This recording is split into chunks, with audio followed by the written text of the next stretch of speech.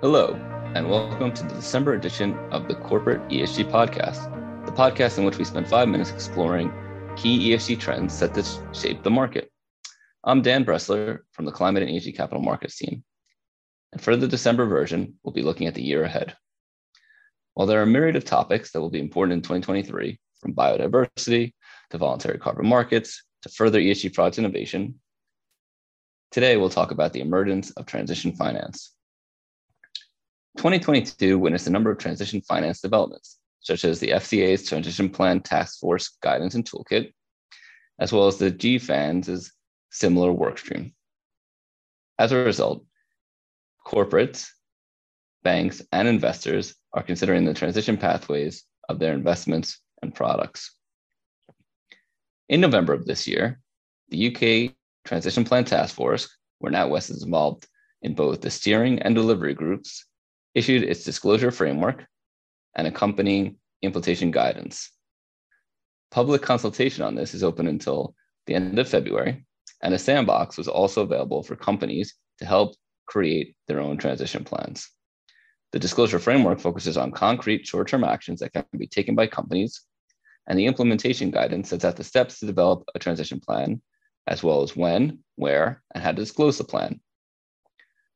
It recommends that organizations publish standalone transition plans at least every 3 years and sooner when there are significant changes to the plan, and that progress is reported against the Task Force for Climate-Related Financial Disclosures, or TCFD.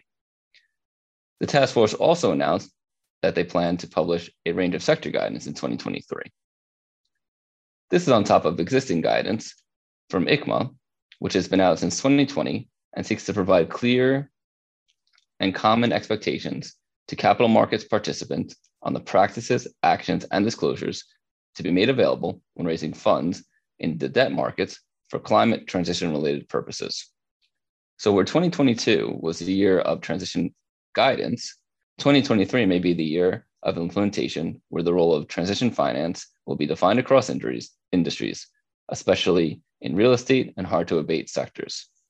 Currently, for transition finance, both types of debt products are possible. Instruments can be sustainably linked or use of proceeds. But looking forward to 2023, transition plans will also need to be just. As highlighted during COP27, the idea of a green transition must go hand in hand with a just transition.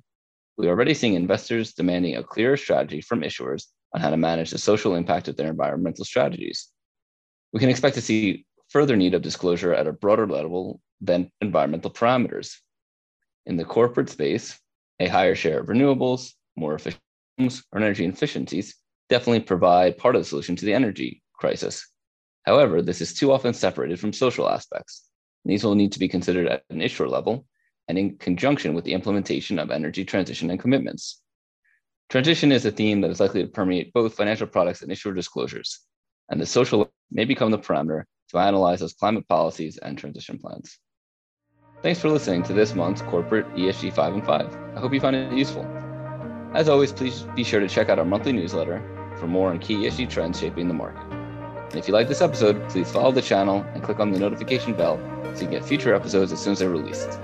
Thanks again, have a great new year, and see you next time.